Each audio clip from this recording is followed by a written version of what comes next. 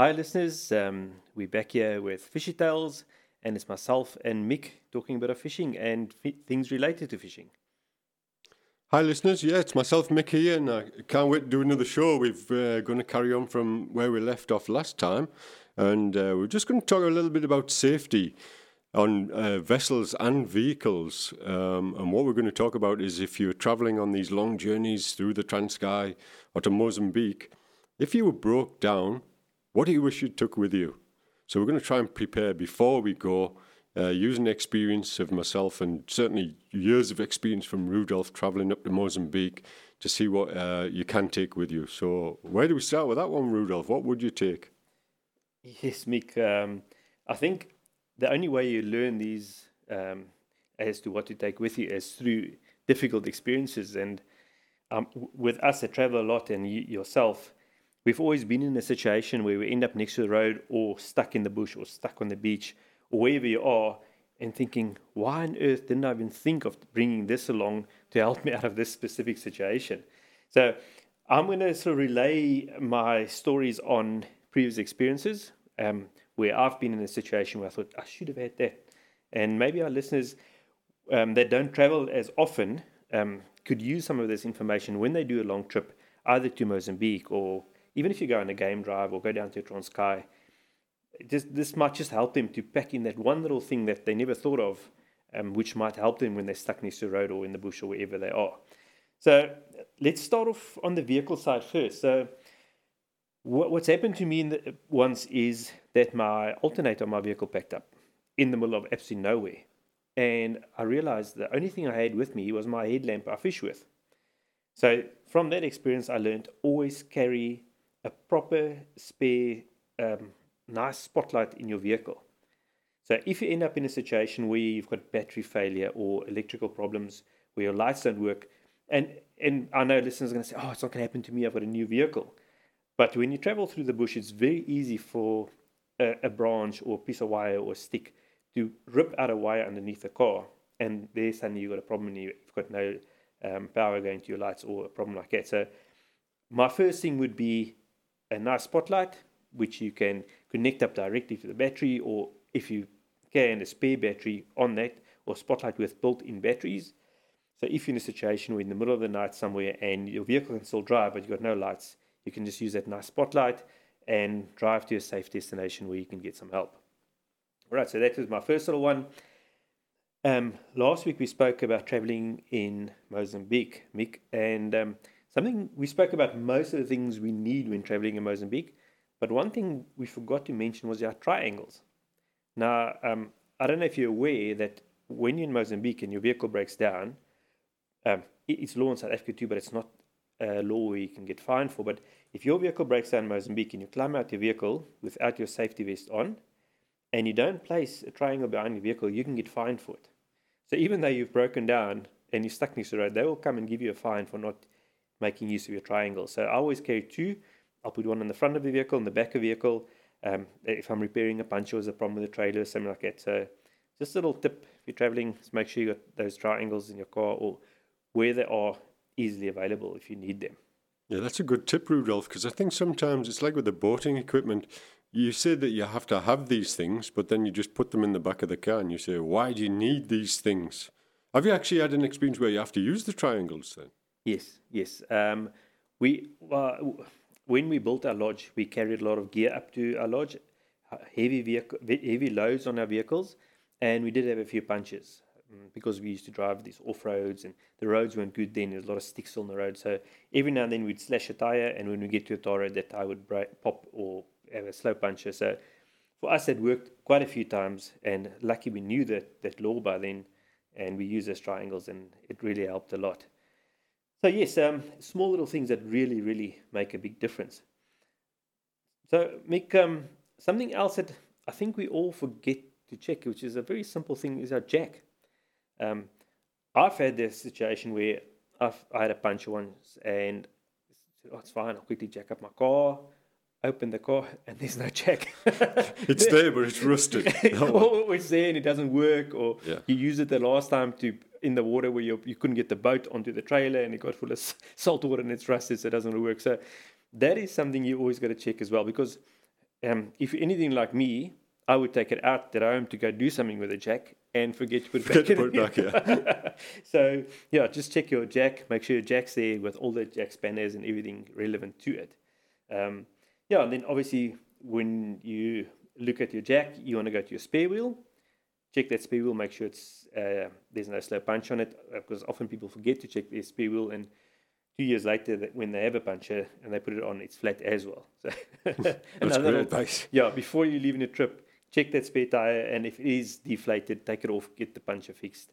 And then, obviously, if you're going on a very long trip up to into the bushveld, take an extra spare wheel with you, because we've been in a situation once where we had 2 vehicles. We went on a trip to Angola about 10 years ago, and we had the 2 of the same vehicles, and we had more than 2 punches, and we ran out of spare tires. And that added on hours and hours to our trip, of one person having to wait, another guy to drive back to town to go get tires. And when you're in the middle of nowhere, tires are extremely expensive, and you're going to battle to find the right size. So if you're doing a very long trip, I know we're talking about a 4x4, and yes, it's not actually what we're talking about, but it's all related to fishing. Just put an extra spare wheel on your vehicle and be prepared. All right. And of course, the wheel brace as well, Rudolph. That's the thing we shove in the back of the bakkie or whatever and say one day, oh, if I need to take the wheel off, I'll just use that thing. But sometimes the wheel nuts are so tight, they've been put on in a tyre place, so you must make sure that the wheel brace, you can actually remove them wheels. Yes. Yeah, and what you must also check, with us using a lot of different vehicles and sponsored vehicles at times, they all differ, Mick. Yeah, definitely. And I've had sponsored vehicles, and you want to check you want to take off a tire, and you realize that's the wrong size. They've changed it. They've got new nuts on it, new fancy big nuts, and your wheel spanner, I'm going to call it a wheel spanner, it doesn't fit. So make sure that works on the rims that's on your vehicle if it's not stock standard, because often you'll get a stock standard size that comes from the factory, but as soon as you change those rims, you might get different size nuts on it, and it doesn't work. So just a small little thing like that could really make the trip very, very horrible. Mick, is there anything else you can think of when we're talking about vehicles and extra stuff to take with on a long trip? Rudolph, when we're talking about going on those long trips, I'd make sure that I would take a tow rope with me, because sometimes you might have a problem like a radiator or something like that, and if you can get a tow to the nearest garage by somebody, that would be a great help. So if you've got the tow rope and somebody's got the vehicle, that could get you out of trouble. Another thing I would definitely use if I had the chance to use it is if you've got a winch fitted to the front of your 4x4. Sometimes on these trips, as we know, it's been raining and you get stuck somewhere. It's great that you can wrap the winch on the front of the bakkie round a tree and pull yourself out of a ditch or something. Or, you might have, even pull another vehicle. I've had an experience where somebody's fell asleep and gone off the side of the road. Thankfully, they weren't injured, but we helped get them out the ditch with a winch as well. So if you can get a winch fitted, it's not only good for launching boats and jet skis, it's great for your vehicle safety as well. Yes. But another item for safety for the vehicle, Rudolph, of course, nowadays is these dash cameras, because they're so helpful. That could get you out of some trouble as well. You've got a speed camera on there, so you can make sure you keep within the speed, as we spoke about before. That's a must in Mozambique. So that would be great, a great accessory to add to your 4x4 for a long trip. Mick, I agree 100% with you.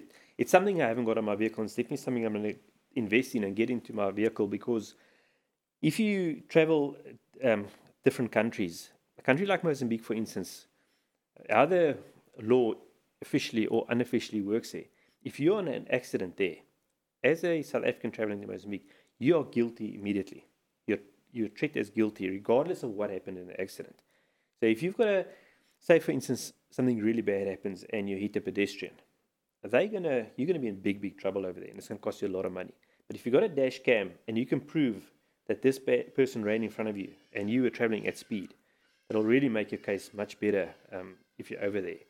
So when it comes to those type of things, or a vehicle drives in front of you, and especially in a city like Maputo, where everybody just drives the way they want to drive, and you got proof that it wasn't your fault, it could save you a lot of time and a lot of money. So I'm definitely going to invest in that.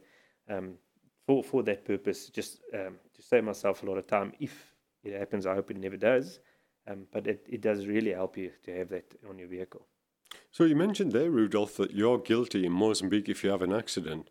Does that mean vehicle-to-vehicle accident as well? So if you've got a Mozambique vehicle and a South African vehicle, are you guilty until proven innocent, basically?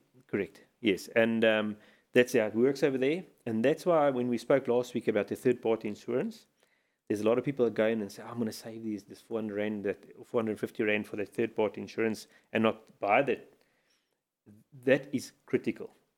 If you're in an accident and you haven't got that third-party insurance, then already you're in huge trouble. So if you're in an accident, you've got your third-party insurance which you took out at the border, you're going to be in a little bit of trouble, but not as much if you didn't have that insurance. So yes, unfortunately I don't know if it's a written law, but over the years it's known to be the fact that if you're in an accident as a visit to the country, unfortunately you're going to be the guilty party.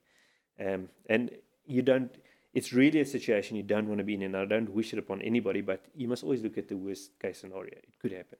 Oh, wow, that's great advice, Rudolph. So we better keep on top of that one. Yeah. So something else I was thinking about as well is I get lost when I go 50 k's down the road to Durban. So I'm one of those people who uses the technology, and I use a navigation system, or, now I'm sort of moved over pretty much full-time to Google Maps. So that, for me, is just a great way to get round. But last time I went to Mozambique, of course, hit the border, and I didn't realise it pretty much stops. Your airtime's finished, the Google Maps stop, What do I do now, So rather than get into that situation where I got into, I'm not sure everybody knows that, of course, you can download Google Maps offline. So you can do your whole route to Mozambique before you go. You can download that map, and if you go off track, you can still use it. So I didn't even know about that, Mick. It's definitely something I should use. Yes. Yeah, 100%. So there is on the phone. It's as good as any navigation system, I think, at the moment. But before you go, you don't need to use airtime or anything. Just download the offline map, and away you go. Oh, that's a very good tip. It's something I will definitely use. Yeah, something else we used on our last travel between Durban and Pontedura, so before we got to the border, which I thought was absolutely great, was we were travelling in tandem, and me, as usual, Mr. Bean driving, was way behind the other guys, and, you're always wondering, where are they? And you get your phone, and you phone the guy up, and you're not supposed to use your phone, of course. I was on hands-free, and, I think I'm 5 k's ahead, and he was probably 10 k's ahead, and then he said to me, why don't you put your WhatsApp on, and then we'll know where each other is? So what do you mean? So we'll put the location sharing on. And that's the first time I'd experienced WhatsApp location sharing. So I switch it on, he switches it on, and we can see where each other is all the way. As soon as he stops in the services, I know where he is. I can follow him and pull in the services. So travelling in tandem or threes or fours, that's it for me, is a great way to use that facility. And then, of course, the other option is two-way radios. I quite like a two-way radio as well. So you're not going to lose reception with that. You're going to have link with your partner all the way. So that's another thing I like to use. Yes, definitely make that. The two-way radios, we travel with them a lot. And the other big advantage of two-way radios when you're traveling long distance and you have 3 or 4 vehicles is you actually chat to each other all the time and you keep the drivers awake. We use that tool a lot. If we travel, the way we travel up to our lodge is we normally one driver in a vehicle and another driver in another vehicle, because we need to get the vehicles up there with the gear. And after many, many hours on the road, you get fatigue. And we've learned over the years that just chat to each other all the time on these radios.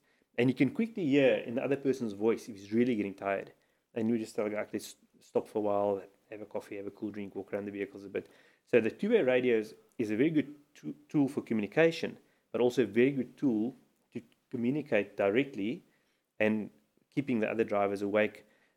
Especially what I do with my partner often, if I see, when we've been on the road for 20 odd hours and we're on the dirt road, it's normally in the dirt road where we travel slow that we sort of start falling asleep. And if I see he starts veering off the road, I just grab the radio and I shout at him. And I say, are you falling asleep? And he say, no, I'm not, but I know he is. So you can actually see the guy in front of you is getting tired and he's losing concentration. And he can also warn you, say, be careful, there's a cow running across the road, or the police are here, and all those type of things. So two-way radio, as old the technology as it is a very, very nice tool to use. Oh, wow, yeah. So Rudolph, I was just thinking as we were talking there, if I broke down in South Africa and it was dark, I would panic. I have to tell you, I wouldn't be able to get off that road fast enough. I would be screaming for help, and it's a scary situation to break down in South Africa. But in Mozambique, I don't feel I would have that same thought process. I'd be quite calm about it. So let's say we're driving along now, and you break down. It's pitch black. You're on one of them small roads. We've just spoke about all the things we should take, but what would be the process now? So we're going along. We suddenly come to a stop. What would be the process? What would be the first things we would do? Mick, so the first thing you do is obviously put your hazards on your vehicle on if it's still working. Your reflective jacket you've got with you, you have to put that on according to law. Then you put your triangles up. And as you say, breaking down Mozambique is not unsafe when it comes to people. It is very unsafe for trucks and other vehicles on the road. There's a lot of vehicles on those roads that drive with hardly any lights or very dim lights. So make yourself visible for those vehicles, so as much as possible. And I've always got my little headlamp, and it's got a little flasher setting on it. So I would actually put that on the bonnet of my vehicle, flashing into oncoming traffic, just to warn that big truck that's coming that might not see you. And when it comes to as I said, to the people side of things, you don't have to worry about any safety issues there. The people there are very helpful.